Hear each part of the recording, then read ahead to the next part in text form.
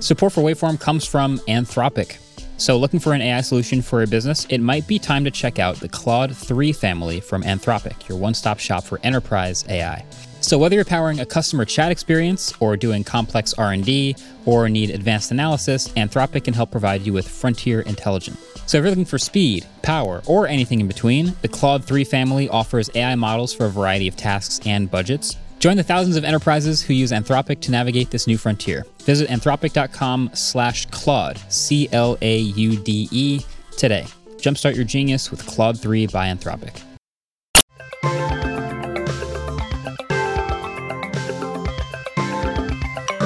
Hello, world. Welcome back to the Waveform Podcast. We're your robots. I'm Marquez. What is happening? And I'm Andrew. And in today's episode, we're talking, we just got Samsung's Unpacked event this week. So we're going to talk a lot about my real thoughts on the Z Fold 3 and the Z Flip 3. But we also have a couple other things that we're going to just dive into quickly beforehand before we get absolutely lost in the weeds of all those new folding flippy phones. But first, this morning, we had a little iPhone thing come up. Yeah. I was like a little confused because you like turned to me and went, huh, do you really think they're going to skip iPhone 13 because it's unlucky? And I was just like, that was way too nonchalant. You can't just say that to me. Who wants to skip it? Where are these rumors come from? I've only ever heard the term iPhone 13. Yeah, well, I mean, I guess it could be 12S is the other option. But the logic is that some other smartphone companies in the past have skipped certain numbers for various reasons. OnePlus and 4. OnePlus and notably a bunch of Chinese companies avoid the number 4 because the translated number 4 is sounds like the word for death or something like that. And it's not just unlucky, but they just avoid that in like all press and naming of things in those countries. So cool, great. But also, like, people skip numbers all the time. Like, Samsung went Galaxy S1, 2, 3, 4, 5, 6, 7, 8, 9, 10, 11, 20, 21. So, Apple has skipped 9. They just went straight from... Exactly. They did 8 and 10X, whatever you want to call it. Yeah. I don't know. I have a couple things you've mentioned before that iOS has a 13, so clearly Apple isn't that worried about. Yeah, 13, by the way, for those unfamiliar, is an unlucky number in the US anyway. It's sort of a mild superstition type thing. 13 is unlucky. Oh, okay, whatever. But yeah, there are other Apple products with the number 13 already in the name. I noted that none of them are hardware products. Yeah. We have iOS 13. I think Joanna Stern also pointed out on Twitter, we have a 13-inch MacBook Pro. I would argue that one's not quite as, but even still, even though it's not hardware, like software being named 13, if they were really that superstitious about it, they would skip it. Yeah. 12S also doesn't solve the problem because there would still be a 13. When we saw the 6S, we still saw a 7, so it's still going to get to 13, so it doesn't really matter. And while I didn't really hear this rumor at all, there was an Engadget article that stated nobody's expecting it to be called the iPhone 13 for obvious reasons. I thought that maybe that was sarcasm. Really broad. I don't know. We need a sarcasm font or something. Exactly. But like, I guess my argument would just be, if we want to go a little different route here, I think the new iPhone should be called the 12S. And you think that because of the logical reason, which is it is a small upgrade from the 12. It is a small upgrade with what we're assuming is all the same design language. So I know there was argument that the 11 should be called the 11S, but I do think there was enough of a design difference to where you held... I mean, flat edges, sure, but I do think they looked pretty different. Like, there are two that you can very easily and distinguishably tell the difference when you're holding them or see them in public, at least without a case on. Very different. Whereas this, if we're assuming it's going to keep... if it looks like the models that we got, flat edges... The cameras are ever so slightly different. But other than that, if the notch changes a little bit, I think we're not introducing anything too new that we know of yet. 12S would make perfect sense. Yeah, I mean, at this point, the difference in designs versus iPhones is always pretty subtle. Yeah. And I've noticed Apple, I mean, everyone's noticed this, but Apple always has something on the outside of the phone to make it visibly identifiable as the new exactly. iPhone. Like when you saw the iPhone 10, obviously you had that new form factor and the notch. But then when you had the iPhone 11, well, 10s was the same body. Yeah. So there was no outside difference. When you got to 11, the camera bump became that thing. Yep, exactly. So everyone could see the camera bump. When you got to 12, the flat sides became that thing. It was a slightly new design. Yeah. So if we're expecting iPhone 12s or 13 or whatever the next one is to be the same design, then your logic makes sense. But I think they're just going to straight up stop doing that adjustment and they're just going to start doing number. iPhone 12, 13, 14, 15, and the S is done. They're going to do an SE probably still, but they're going to do a Pro and a Pro Max and all that stuff every year. I think that they should do that. Because 12S Pro Max is too weird. I mean, That's the logic. Yeah, no, can't argue with you there. I think it should be the best way because Apple, we've always commended as being one of the best naming scheme because it's so simple. And adding S, especially when you also have SE, feels confusing to the average person. So you should just know the next number up is the newest one. Yep. Like that's all you need to know. S doesn't mean small. S doesn't mean like side grader or I don't know. It's just like the new one is the next number. That's all it is. And I don't think they skip 13 at all. I don't know if that's a hot take, No, but I think I would bet money against that. Yeah, I think it's the 13. We had some people saying maybe it would be just the new iPhone or What if something it's like that. XIII? Is that Roman numeral? For 13, yeah. Yeah, right. That would be, and then it would be XIV for 14.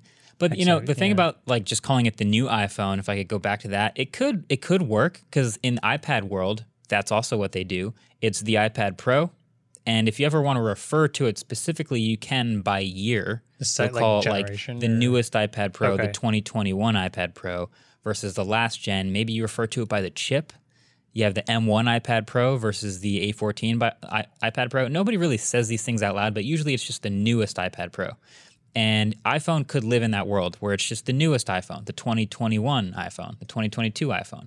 But the reason I don't think they do that is because the naming structure of the iPhone is a little bit too iconic to just drop that entirely. Yeah, I think you change phones a little more often than you do MacBooks, tablets, good point. stuff like that. So like, especially in a resale market where phones are resold so easily, it just makes the resale market much easier to know what you're getting. Imagine like going on eBay and looking for the iPhone 10, except that it was just called like the iPhone 20 from the year. Yeah, exactly. Like that just makes it so much harder.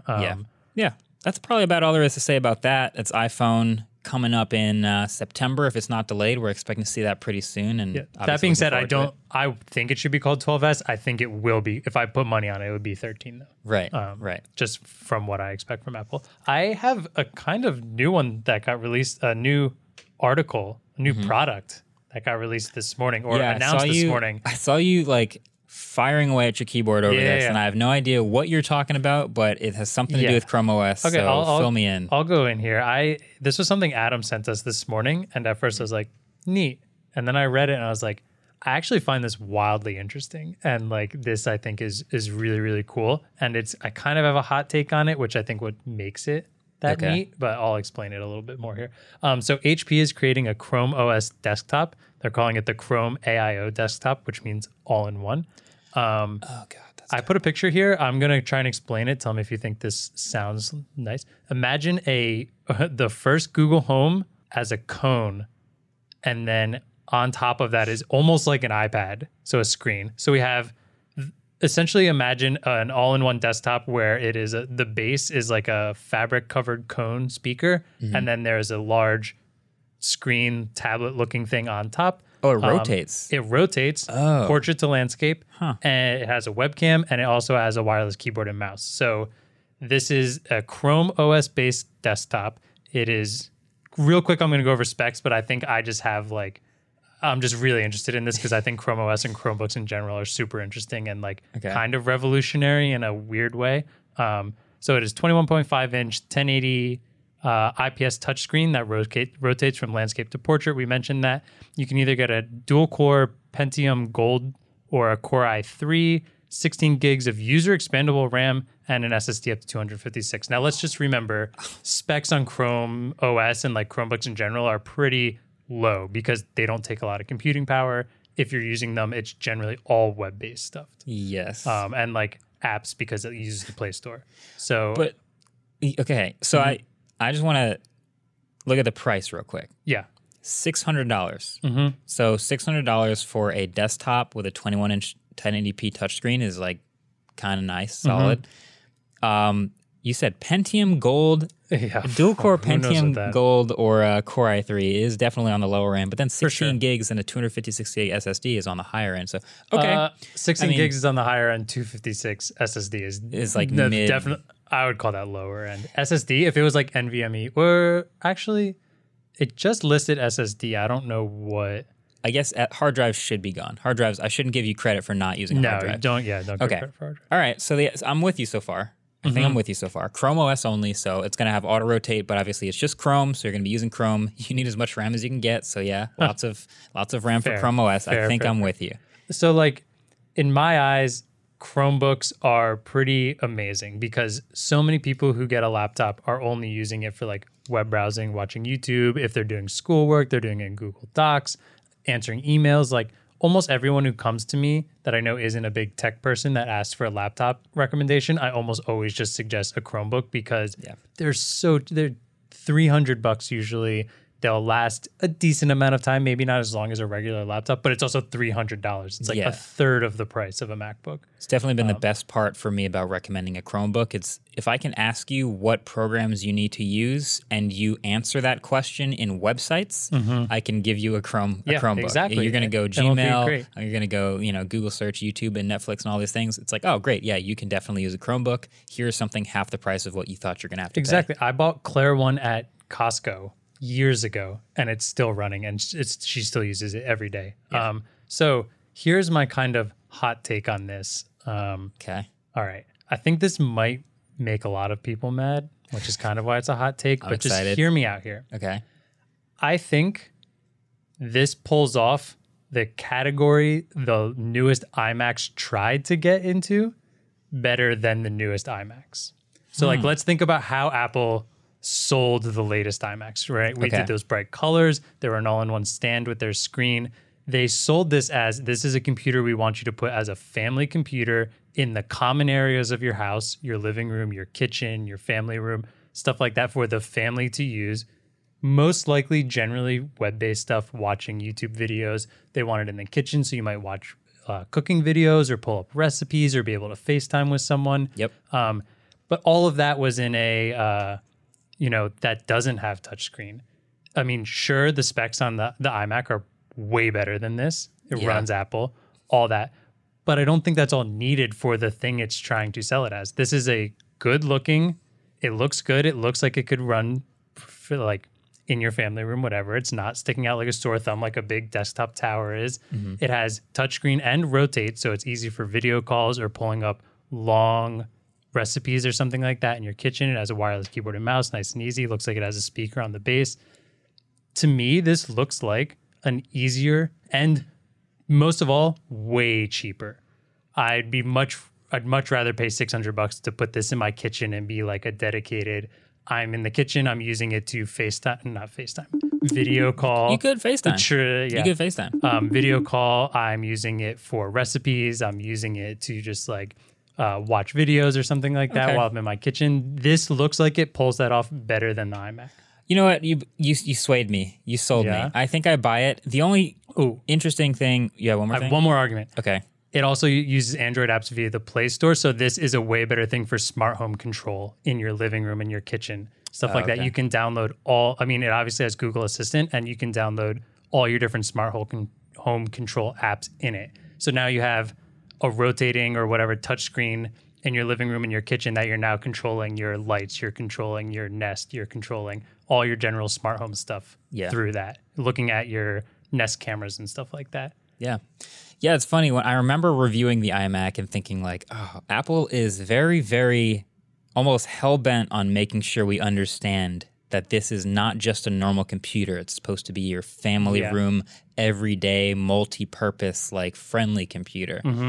And I actually like the way this one looks better, I think. It's got the fabric on the stand, then it's got black bezels, and it actually rotates, which is really interesting. I don't know exactly what I would rotate my desktop to portrait for all the time, but the fact that you can do it is cool.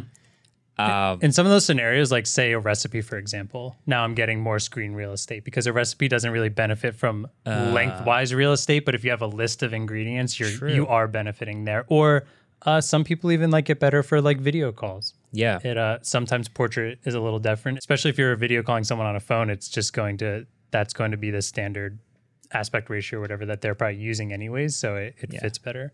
The one thing I would still give the advantage to Apple for, and this is kind of something they continually do anyway in all of their budget products, is it's overpowered to the point where it's just going to be way more future-proof than anything else in its class. Now, the iMac is still $1,000. It's still more expensive than this. But if I were to bet which one is going to get software updates and run smoothly for longer, it's definitely the iMac. Kind of the same way the iPhone SE is like an impressive chip in an older body, but it's going to get software updates and run smoothly, probably just as long, if not longer, than any other Android phone in its price category. So it's kind of about what you want, but I buy your hot take. That's much better than my hot take with Fahrenheit last time.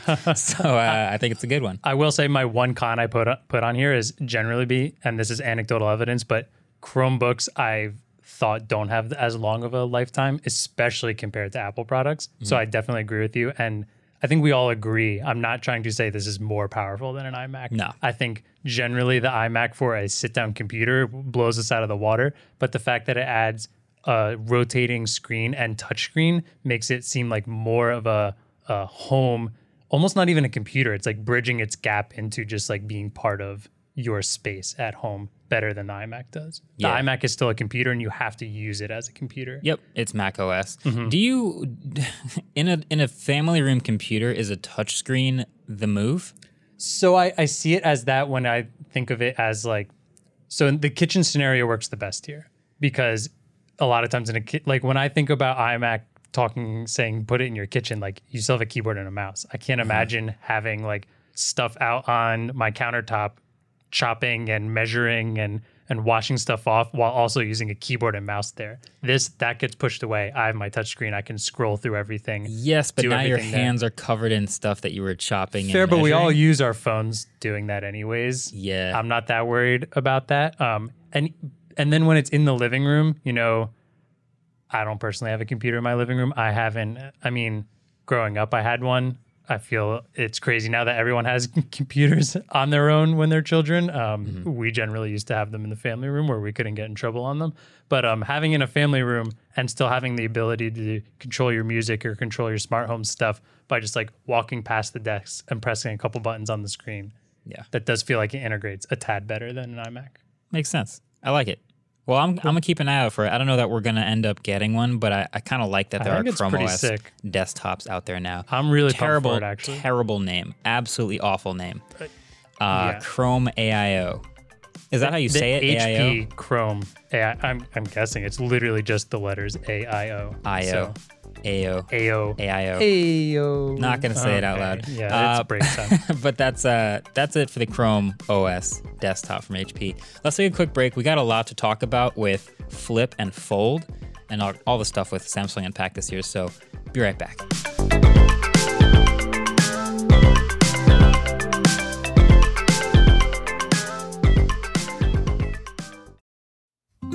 Support for this show comes from Sylvan Learning. As a parent, you want your child to have every opportunity, but giving them the tools they need to tackle every challenge, that takes a team. Now more than ever, educational support tailored exactly to what your child needs can make all the difference. That's why parents have trusted Sylvan Learning for 45 years as the ultimate teammate in their child's educational journey, instilling in them a love for learning and a passion for reaching the next level. And Sylvan's Insight Assessment can identify gaps in learning and areas that could be of concern for your child. It's a 360-degree view into your child's learning that you can't find anywhere else and helps ensure that your child didn't miss something in school that might put them at a disadvantage in the future. And right now, it's the best price of the year at $29. Go to sylvan29.com to learn more and get your child's assessment for only $29. That's SYLVAN29.com. Support for Waveform comes from Coda. So it can be tough to stay organized when your team is spread across time zones. With Coda, you can help keep your whole team on the same page with an all-in-one collaborative workspace that brings together the best of documents, spreadsheets, and apps into one platform. That means less time ping-ponging between different tabs and tools and more time on your projects. So with Coda's extensive planning capabilities, you can stay aligned when managing planning cycles and while measuring objectives and key results. Plus, you can access hundreds of templates and get inspired by others in Coda's gallery.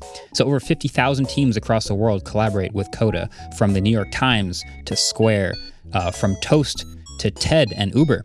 So if you want a platform that enables and empowers your team to collaborate effectively and focus on shared goals, you can get started with Coda today for free. You can head over to coda.io/wave. So that's Coda, CODA.io/wave to get started for free. Coda.io/wave. Support for this episode of Waveform comes from Gigabyte. There's a lot of talk out there about how AI is revolutionizing our world. Computers are writing newsletters, robotic bees are pollinating flowers, and a whole new wave of driverless taxis are popping up in cities all over the world. But how can AI power our passions and what we do for fun? That's where Gigabyte's AI gaming laptops come in. So their range of powerful and portable new laptops deliver cutting-edge performance for anyone looking to explore the brave new world of AI-powered gaming. So every 2024 Aorus machine comes equipped with the Gigabyte AI Nexus, which is like a central hub located with all the AI-powered features you could hope for. So that includes super useful tools like AI Power Gear, which automatically throttles and extends your computer's battery life depending on your power source and usage. You'll also get access to AI Boost, which optimizes performance based on what you're doing in that moment, whether you're ripping through an FPS or running your own large language model. AI Boost automatically adjusts the GPU and processors to maximize responsiveness and deliver unparalleled efficiency. Lastly, AI Generator includes various generative AI apps for quick startup, and all 2024 Gigabyte models seamlessly integrate with tools like OpenAI and Microsoft's Copilot AI chatbot. But the Aorus 16X and the Gigabyte G6X take it to the next level with a dedicated Copilot key, allowing users to swiftly tap into productivity and generative AI capabilities. I also keep hearing AI is going to change a lot in the gaming world. Andrew, can you think of anything about that? Not just optimization, like you said, but like more personal optimization I could see happening where like maybe you're playing a competitive game like Valorant and you want higher FPS and lower resolution. Like you're okay versus like The Witcher where you might want 4K crispy resolution and like a lower frame rate. I think finding that between your computer specs and what you want might help out a lot. Nice. So all of the models that I've been talking about are available right now at aorus.com/laptops/gigabyte-AI. So that's aorus.com/laptops/gigabyte-AI. Gigabyte. Team up, fight on.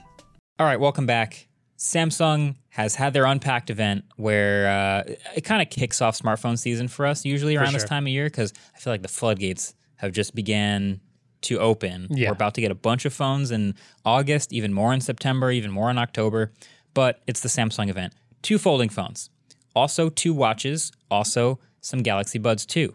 Galaxy Buds 2, pretty small update, but they do have ANC and they're $150 and they're very smooth. They look like Easter candy. They're extremely smooth, yeah. Or at least the purple ones. And then they got 2 watches, the sort of a classic version and a modern version of similar spec with the new software. Mm-hmm. But I think we're just going to talk about the phones for right now because there are plenty of thoughts on these two. So which one do you want to start with? We have the Fold 3 and we have the Flip 3.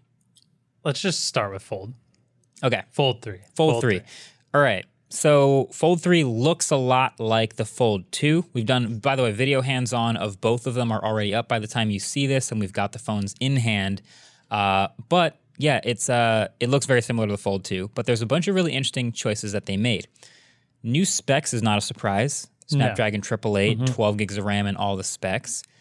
But a couple things they changed on the outside. Number one, you've got almost the same outside cover screen, but it's 120 hertz. Mm-hmm. That is nice. I remember complaining and being a little bit jarred by switching back and forth between 60 and 120. Yeah, that was the biggest thing is that it wasn't continuous between the phone. Like it wasn't fluid between them. They made that majestic update on the inside and the outside was still 60. So now it's 120 and I really liked using it. Felt like a normal phone. Obviously, it's still a big candy bar shape, but that's a good upgrade. Didn't you say it's also like 18 pixels larger than last year? Yeah, it is. It is a weird. It is I want to pull up. Let me pull up the exact number because it is kind of funny.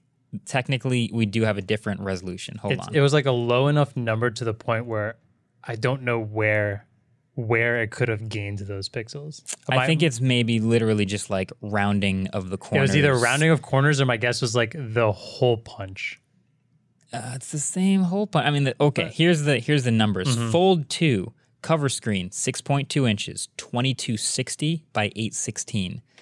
Fold 3, 6.2 inches, 2268, 832. So the pixels per inch went from 386 to 387. So it's like 32 more pixels, right? 16 and 16. It's 8 and 16. 8 pixels taller and about a dozen pixels wider. 20. Yeah. Wow, yeah. That's like it. 20 pixels. So yeah, basically the same size, 6.2 inch cover screen. I want to know those exact new pixels we got. Yeah, I'm not sure where they came from, but there they are. I really like that the new hinge is much better. It's a strengthened solid aluminum now. I think they call it armored aluminum. I'm not going to give them too much credit for it. It's metal. Yeah. Thanks. But the phone is now IPX8 water resistant. I don't know about you, but I thought this was really cool. I thought that was a big deal, but it's not. Exactly. That's exactly how I felt when you explained it to me. Thank you. Okay, so it's IPX8, not IP68. So immediately you're like, wow, amazing, water resistance. That's crazy. Usually these folding phones we're also concerned about, like, don't breathe on it too hard, and suddenly you can dip it underwater and it's fine. But IPX8 means the 8, if you just break down what IPX8 means, the 8 is the water resistance part. The X is for dust resistance. They have not tested or certified the dust resistance. So real quick, is that true in all phones with IP ratings? The first number is dust, the second number is water? Correct. Okay, yeah, that was a very helpful thing that I did not know about, but the video shows. It's a little harder to say for audio listeners, but yeah. Right. IPX is the first quote-unquote number. It is X because it is not rated, and 8 is the rating for water because it's the second number. So you see a lot of like headphones are like IPX5. That's just because it's a lower level of water resistance. IPX8 means you can literally like submerge it or like, spray water on it from any angle and it'll survive. So it's great. But Samsung's the Nemesis, sweating hearing us talking about that. You already know some YouTube channel is going to put it underwater and that. it's going to see how long before it turns off. And I get it. I'll watch it. I think that's cool. But yeah, the thing that's been damaging folding phones and given them the bad reputation is the dust. And David and I were talking about this. We're like, well, if it was going to be fully airtight, they would have rated it for dust resistance. They would have tried to prevent that. So clearly, I think, obviously them paying and getting it certified makes me want to be happier about its durability, but I'm not going to go all out on a limb and say these phones are a next level of durability versus previous folding phones. I just think the hinge is that much more airtight that they can finally certify it, but still be careful with it. It is really interesting that somehow water can't get in, but dust potentially could get in. Dust can get in thinking finer, about that. Fine dust, like really fine particles. I mean, and like you said, dust has it sounds weird to say dust is the enemy of folding phones, but like, do you remember when those first ones came out? So many of the problems that happened were somebody would just see like a little bump in their screen and wonder, what is that? Something got through the hinge underneath the screen, and then that screen was generally broken fairly quickly after that. It's the kiss of death. It's just a little bit of dust. That's all it takes. It just made me think of Zach's video where he like ground up a bunch of that was rocks brutal. And put it in the phone. That was absolutely brutal. That was rough. It was never going to survive that. So, but you do have IPX8 now, like 120 hertz on the outside. What else? New camera bump on the back is a little bit smaller, but it is a refreshed triple camera setup. Yeah, looks good nice. To see. We'll test it, of course, for the full review. Slightly thinner, 2 millimeters thinner, and about 10 grams lighter for the whole phone. It still like feels the same to my hands. Like it's a nice, like solid, stiff hinge and all that is great. But that does mean it has a slightly smaller battery, 4,400 milliamp hours to 4,500. And I mention that because I'm curious what the battery life's going to be. I'm very interested as well. Now you have a 120 hertz on the outside. So we'll see what the battery life is like and we'll test that, but 4,400. But I think the most interesting change is on the inside. I think that's a safe statement. I mean, it's the Fold. It's literally a phone based around the inside. Yeah, so it's a cold take. So the inside, the crease is just as prevalent. It's basically the same size and resolution and aspect ratio and 120 hertz and all that. But you have a 30% harder screen protector over the glass. Cool. Yeah. It's great. Cool. They've also made it S Pen compatible. Big asterisk on that. Okay. Explain the asterisks and then I'll say my take on that. So there's a special new S Pen for the Galaxy Fold. It's the S Pen Fold edition actually. Well named. Yeah, the way the S Pen is designed is it has a tip the way a normal stylus tip will be, a fine point, but it's soft touch and it actually retracts into the pen when you put enough pressure on it. Okay. So the easiest way to damage one of these is to really carve like with a fine tip thing in the screen protector. So this one is designed to prevent that from happening. It's a special S Pen for this phone. S Pen Fold edition. Then there's also a new.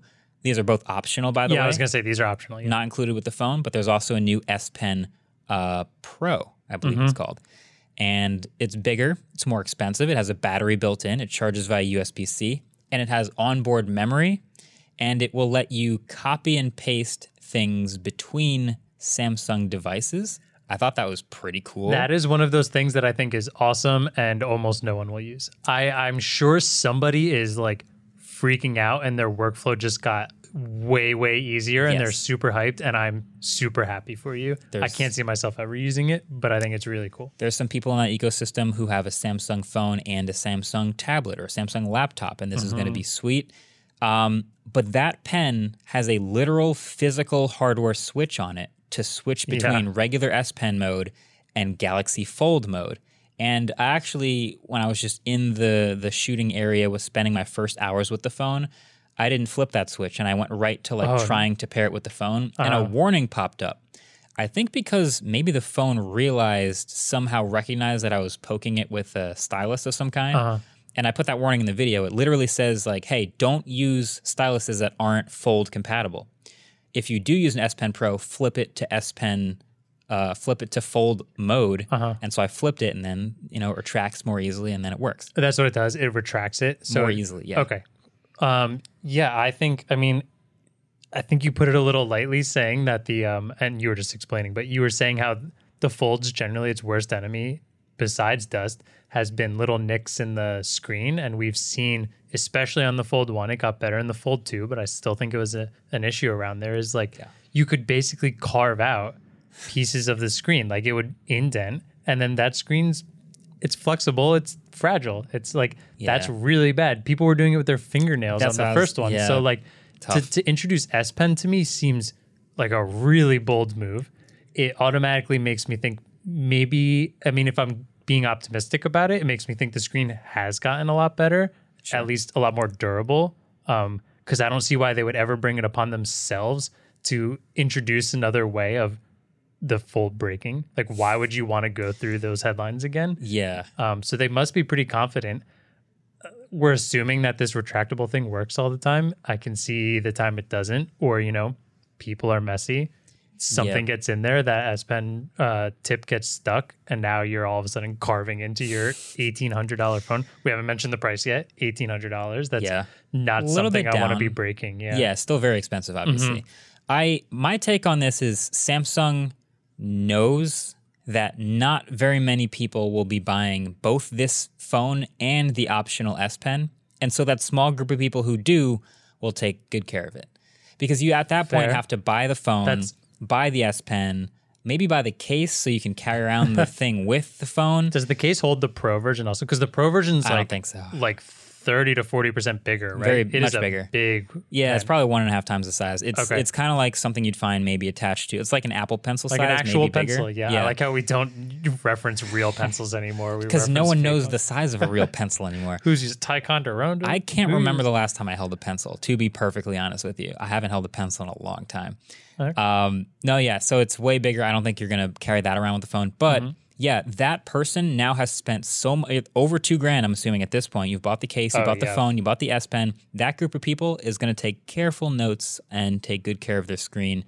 And if you really get that far and start to damage the screen, like what happened? Something went wrong. Samsung's very trustful on that one. Yeah, I think they did the math on that. But But yeah, it is S Pen supported now, and I think there's going to be people who find that really nice because it's a bigger canvas than the Galaxy Note. Yeah, like of course. It's a huge 120 hertz square. It makes perfect sense in an ideal scenario. It's just I don't know if I fully would, as Samsung, have the confidence in it. I appreciate they have the confidence, and it like I said, optimistically, it makes me think the screen has gotten more durable. I don't know why they would introduce that unless it really has. This makes me think the Note can't possibly die. The Galaxy Note can't possibly be dead after this.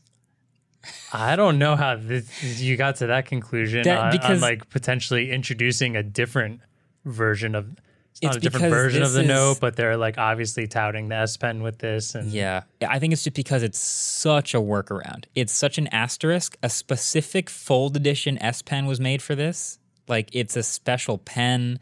A special case needs to be bought for it. A special mode needs to be used on the other one. And like, I like that for this $1,800 phone, they've enabled one more use case, but it's still very clear to me that the best stylus experience is the one that comes from the one that's built into the phone.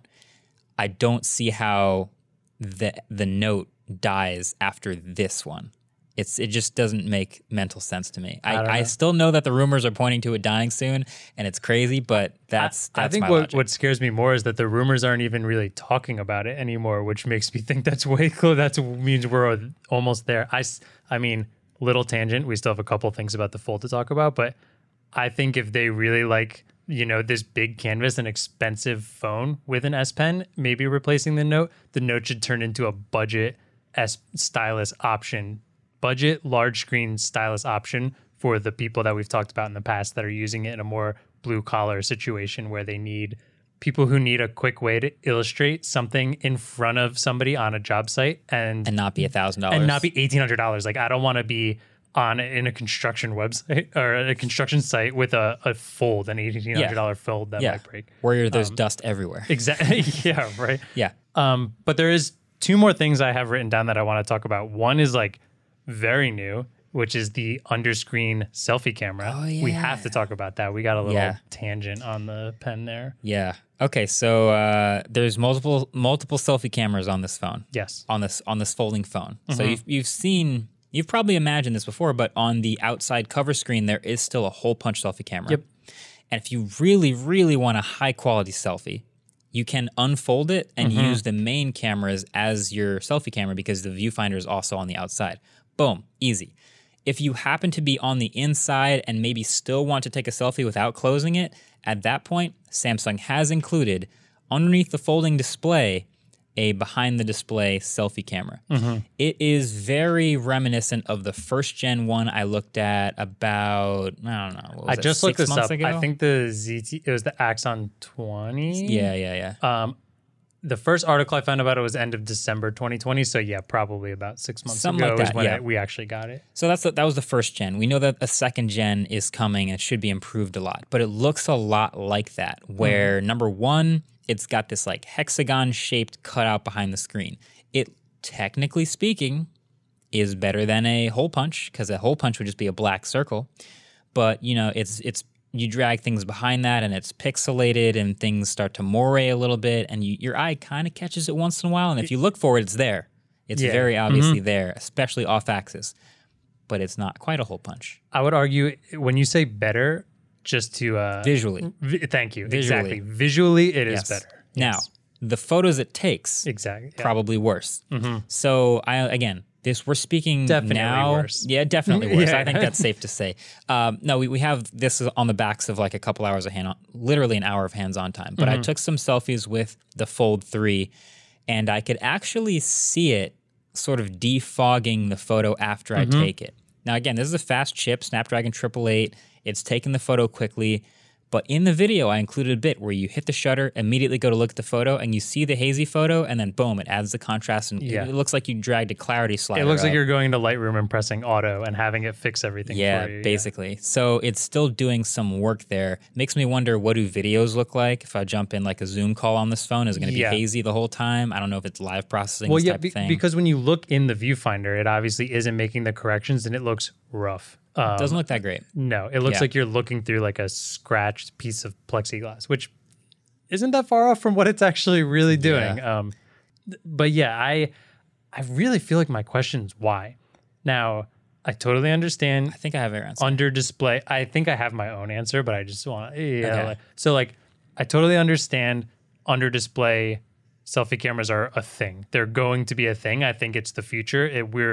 I would say in 5 years we'll probably see it in most flagship phones. Just because we're hearing a lot about it recently. If you think about under display fingerprint sensor, those came to market pretty quick, and we see true. them in a lot. So I wouldn't doubt if this makes it there. That's fair. Pretty quickly. To me, the Fold is already such a bleeding edge phone. It feels weird to put this in. Like phones we're seeing that in now, like the ZTE, and we just got an announcement that there's going to be a new Mi Mix 4, I think, that should have it.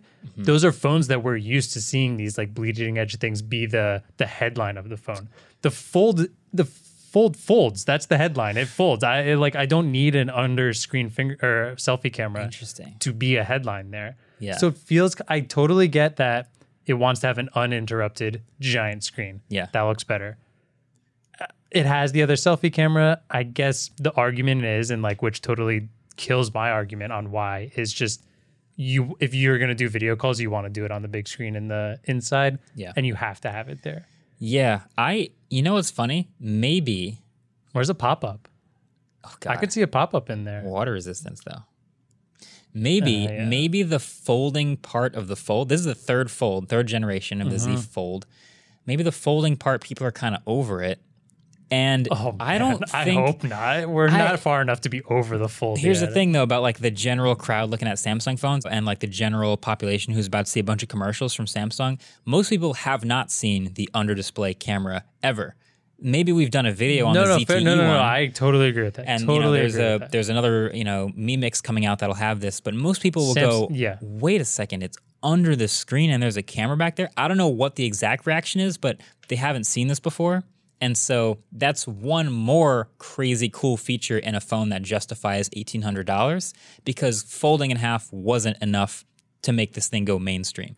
So it's just one more thing. They're tossing it in there. And I think also Samsung would probably tell you this is the least used selfie camera. Like we said, we have a hole punch one on the outside. We have the main cameras if you really want a good selfie. And if you happen to be folded open and want to do something, this will pass. It'll be okay. It won't look great, but it'll work. And so, you get this, bleeding edge technology that's in no other phone anyone's ever seen. And people are going to go, man, the iPhone's far behind. Because that's what people do when they see an unknown feature show up in one other phone. Just opened a can of worms, man. That's the reaction that I sort of predict we're going to see from the mainstream crowd. Here's my counter argument to that. And it is a counter argument for just the sake of argument. There is clearly no real reason to argue this. Okay. For stuff like the Fold and people spending a lot of that money, would you agree that kind of like showing off this new technology is definitely a pro to it? Like, I have the Fold. My friends see me unfolding a phone. They're obviously going to ask questions about that. Yeah. The under display selfie camera goes against all the flashiness of it by literally just not being there.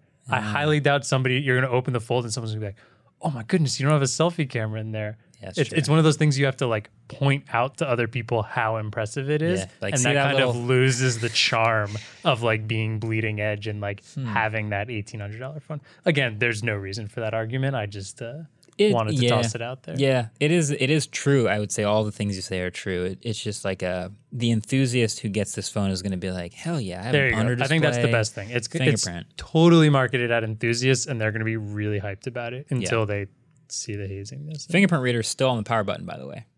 Just a regular fingerprint reader on the power button. Oh I think that's how fine. How could you? Just total It's garbage. not like under the screen also alongside the camera. I'm still totally team power button fingerprint reader. I think it's fine. I It wish so many more phones did that, to be honest. Software experience generally the same as the last Fold, but they've obviously added some, maybe not obviously, but there's some new features with multitasking just because this is the phone that you get if you're going to multitask and be productive. So that's what this is good at. Oh, it's not the Duo? No, it's not the Duo. Yeah, whoops, sorry. my mistake. I mean, you could get the Duo, but you'd be waiting a lot longer for everything to happen. There is a Labs feature that lets you like force apps to multitask despite their lack of optimized aspect ratio. It's in a Labs section, so you can turn it on if you want. Okay. I really like the side dock. So Samsung's been doing this like slide out side dock thing for like a long time, since the first Note Edge. I think. Note Wasn't Edge it? came first. Note Edge actually. came first. Okay. Yeah, and this is a lot of years ago, but you slide it out and you get this useful, panel of apps maybe, but also you could have like a compass over there or like a news ticker. You can do whatever. In that slide over dock, you can actually pin it and it'll just like nudge your whole UI over like 50 pixels or whatever it is, and it'll leave a permanent dock of your whatever apps you want on the side of the phone. You can always launch from there, and it'll move like the top 3 to be your most recent apps. So if you're copying, pasting between stuff, it'll just be like a click away at all times. I think this is a great idea. As great someone little feature. who hates the side dock in Mac OS and has used plenty of Samsung phones and has never actually taken advantage of the scroll over side apps, I think this is awesome. It's great. I think it's really cool. Sick. I think it's the perfect scenario for it, and I think Samsung's been working for so long on something similar like this. It's finally paying off in this scenario. Yeah. I think it's really cool. That's a good little feature. You can also just unpin it anytime you want. Yeah, right. Like you can use it. You can get tired of it. You can do the stuff with phones that's awesome. Where it's like, I always feel like with my phone, if I'm feeling like I've had it for too long, I take the case off. I'm like, oh, this is a totally new phone. Now I can just add a dock, take a dock away. Oh my god, everything's different. Yeah, I had a time where I was using the S21 Ultra for a little while, and I started using that slide over thing a little more. And I was like, oh, I'll put my to-do list and my camera and my like quick access apps over there, so I'll always like have them a swipe away.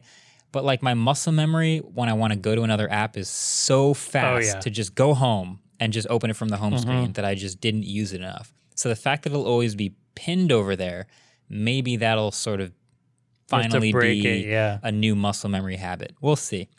But yeah, I don't know. For $1,800, I'll ask this last thing about it. Do you think it takes another step towards adoption by like more reasonable people? It's $1,800. And I was just talking also about like what are the most premium phones you could cross shop this with. It's like the most expensive iPhone is like $1,500 or something right now. Yeah. S21 Ultra is up there approaching it, but $1,800 is still above the top. You got to really want to fold. Yeah. Are people still going to keep waiting, you think? No, but we're going to take a short break, and I'm going to tell you about one that I do think is going to be a little more general consumer. All right. I'll be right back.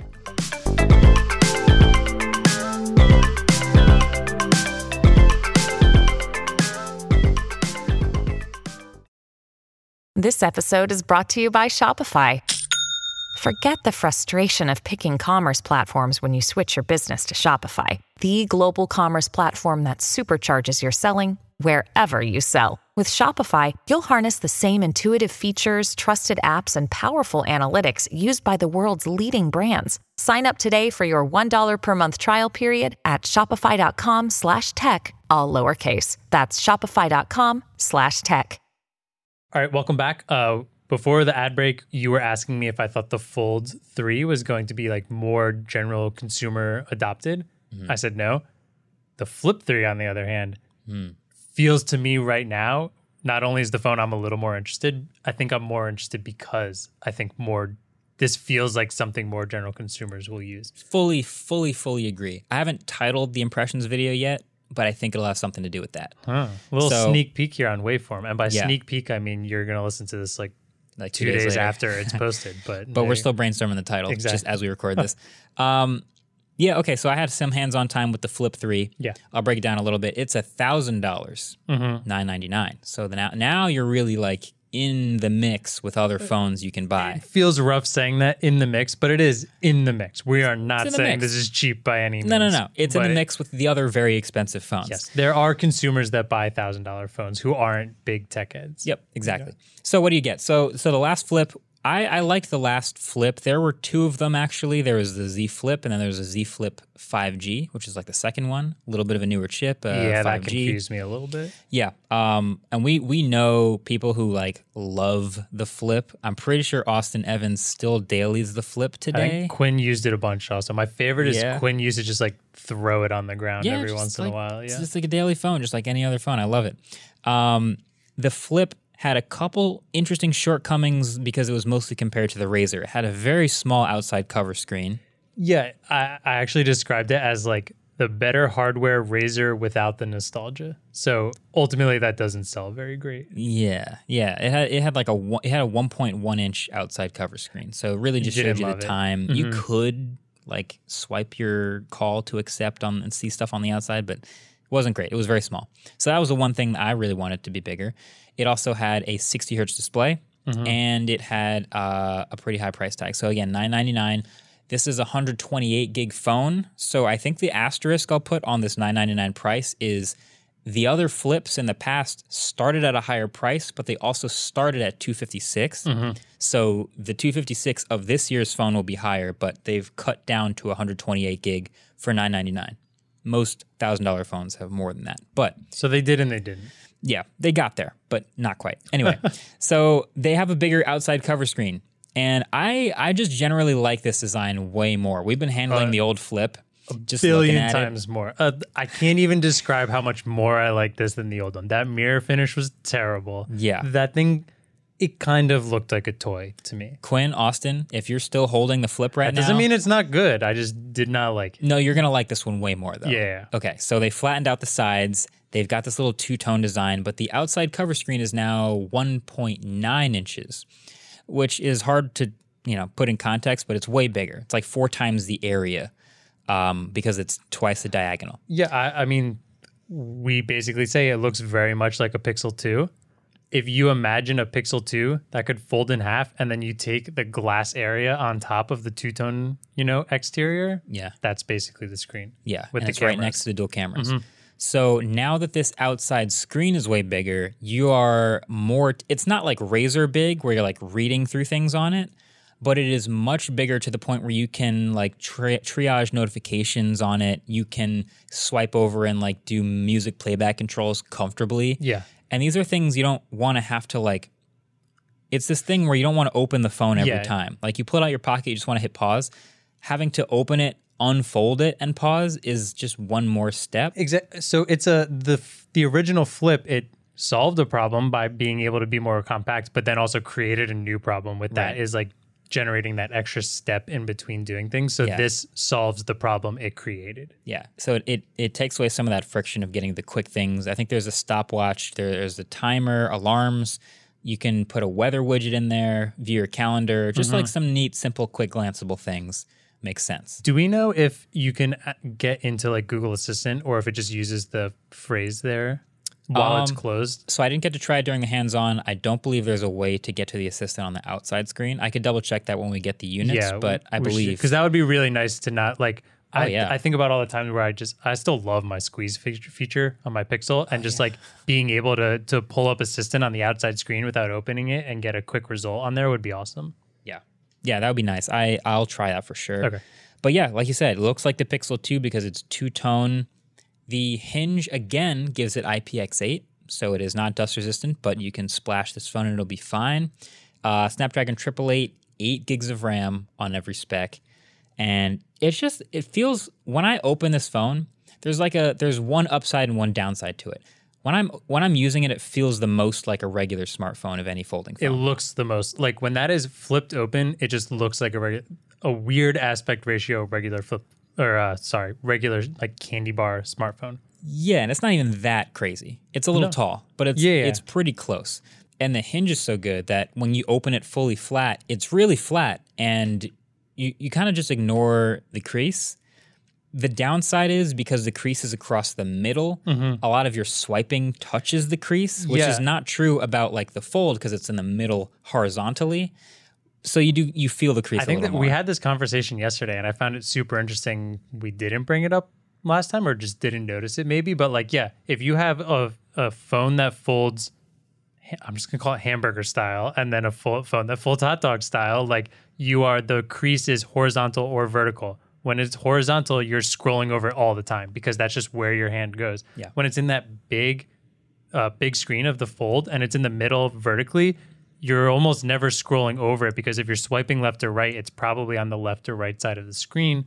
Yeah. You almost never drag your finger over top of it. Yeah. So I feel like the Fold with its big vertical crease is more visually distracting, but the Flip with its small horizontal crease is almost never visually distracting to me, but I do feel it with my thumb more, which is almost more distracting. It's a feeling. You just kind of have to just hold it and use it. Yeah, it's a vibe. You'll figure it out once you hold it. You'll understand what I'm talking about. But yeah, it's much better built. It really is much better built. It's got the flat sides. It's still got the fingerprint reader and the power button. Like we said, we like that. IPX8 I mentioned, we like that. Not a whole lot wrong. It's got better speakers as well. It doesn't do S Pen support despite the stronger cover glass in this phone too. That doesn't bother me. Doesn't bother me. It also doesn't have the it doesn't have the hole punch selfie camera either. It has a cutout still on the inside. It does have a hole punch. It doesn't have under. Sorry. Yes, that's does fine. have a we cutout. have so many. There's too many vocab words in the smartphone world. Sorry if we mess one up once in a while. It does have the cutout, and I'm fine with that too. It's the only selfie camera. Although, yeah, you can close the phone and use the outside cover screen as a viewfinder. So if you want a good selfie, there you go. That's so easy too to just pull out that little thing, just like in the palm, and just snap a photo. It's easy. Nice. That's what I liked about the Razr. I didn't think of that. So yeah, it's the closest to a regular phone, in air quotes, regular phone to me. It's the closest to a regular phone experience, closest to a regular phone size, closest to a regular phone price. Closest. Yeah. But I think this is the closest that we're going to get to regular people picking up this phone. And if I were to recommend any folding phone to a real human today, this is definitely the one I would pick. To me, it is the folding phone that gets the closest to what it's like intended to be. This is supposed to be a regular phone that then becomes compact when you're storing it. It does that. It does exactly that. This is so much easier to fit into a purse, into a bag, into a pocket. Like it's much more compact while being a regular phone when it's open. The fold's kind of purpose is we keep talking about it almost becoming a tablet. It's not quite there yet. It's still a bit small, and it's still really chunky when it's folded in. So I think that's still a ways from hitting its like exactly what it's intended to be, whereas the Flip kind of nails it already. The Fold has a bigger ambition. Exactly. And that's why I think it's going to take longer. Yeah, I totally agree with that. I think whenever I think about these folding phones, my question is always, why does it fold? And the answer for the Flip, why does it fold, is, so it can be more compact in your pocket. Oh, that's simple. Great. It does that. It wins. For the Fold, the reason why does it fold is so you can have a tablet in your pocket. And that's a much bigger ambition, and they're working towards that. Right now, it's a 7.5-inch screen. It's not like replacing an iPad, but like an iPad mini is 7.9. It's like almost there, but that's hard. That's really hard. Really hard. It's hard to get it as thin as possible and reasonable as a regular phone and replacing a tablet in your pocket. Yeah. So yeah, the Flip is there on the ambition, and I think that's pretty cool. Also, David pointed this out because he thought it was great, that there are 7 colors. 7 colors. Potentially 8. Actually, yeah, potentially 8, but 4 regular colors, 3 Samsung.com exclusive colors, and then the Tom Brown edition. And then there's also 2 SKUs. There's a 128 gig and a 256. So that means 16 versions of this phone that not a lot of people are going to be buying, but that's Samsung for you, just making all the things. Yeah, if you're arguing folding phones aren't here to stay, I don't think anyone would make 16 SKU numbers of a phone they didn't think was actually going to do Samsung's going to make sure they're here to stay. I don't know. I'm into the matte, the black one. The Phantom Black one is the only matte finish one that I saw from those 4 colors. So they were cream, which is like yellow, green, which is sort of a darker military green type thing. Lavender is purpley, and then Phantom Black. Matte black. So two-tone would actually be 2 different finishes, glossy and matte black. Yeah, cool. I mean, very similar to Pixel 2 black. True. I really want to see green in person. From the videos that I've seen, cream looked nice. It's like banana. Oh, is that the banana one? Maybe yeah, not. Maybe cream's not nice. Green looks the most interesting to me. I don't know. I've been really digging green phones lately. I like that they're doing them, and I like that they're not doing them bright. They're doing them like a muted color instead. I think when we got that, was it the 11, the iPhone 11 with that green? Love it. I think that's one Do of the... more muted stuff, because then the 12 blue also looked amazing. Pacific Blue, one of the best. Hot take. Best iPhone color of all time. Not a hot take. Not a hot take? No, you're wrong if you don't think Best that. iPhone color of all time? I think that's... What do you think? It's debatable. I mean, there's some great reds. There's some great reds. Yeah. But I really like How Pacific dare you Blue. make a Samsung conversation and an iPhone Into talk. an iPhone. I can't believe you. It's the natural flow of tech conversations. It's kind of how it goes. Anyway, that's pretty much it. We've got a lot more. Obviously, the watches are out too. The buds are out. We've got full reviews of as much of this stuff coming as we can. But like I said, the floodgates have opened. I feel like we're getting there. We're in the thick of it. We got phones coming. We've got all sorts of other tech coming. But yeah, the videos are on their way. So feel free to check those out. But that's been it. I feel like we've hit all the points. We've talked about all the things. And we'll be back with you guys next week. Be sure to subscribe to this studio channel. I'll give that a shout out at the end of this. So if you make it this far in the video, subscribe to the studio channel. Hope to see you over there. Thanks for watching. See you later. Waveform is produced by Adam Molina. We are partnered with Studio 71, and our intro-outro music was created by Vane Sill.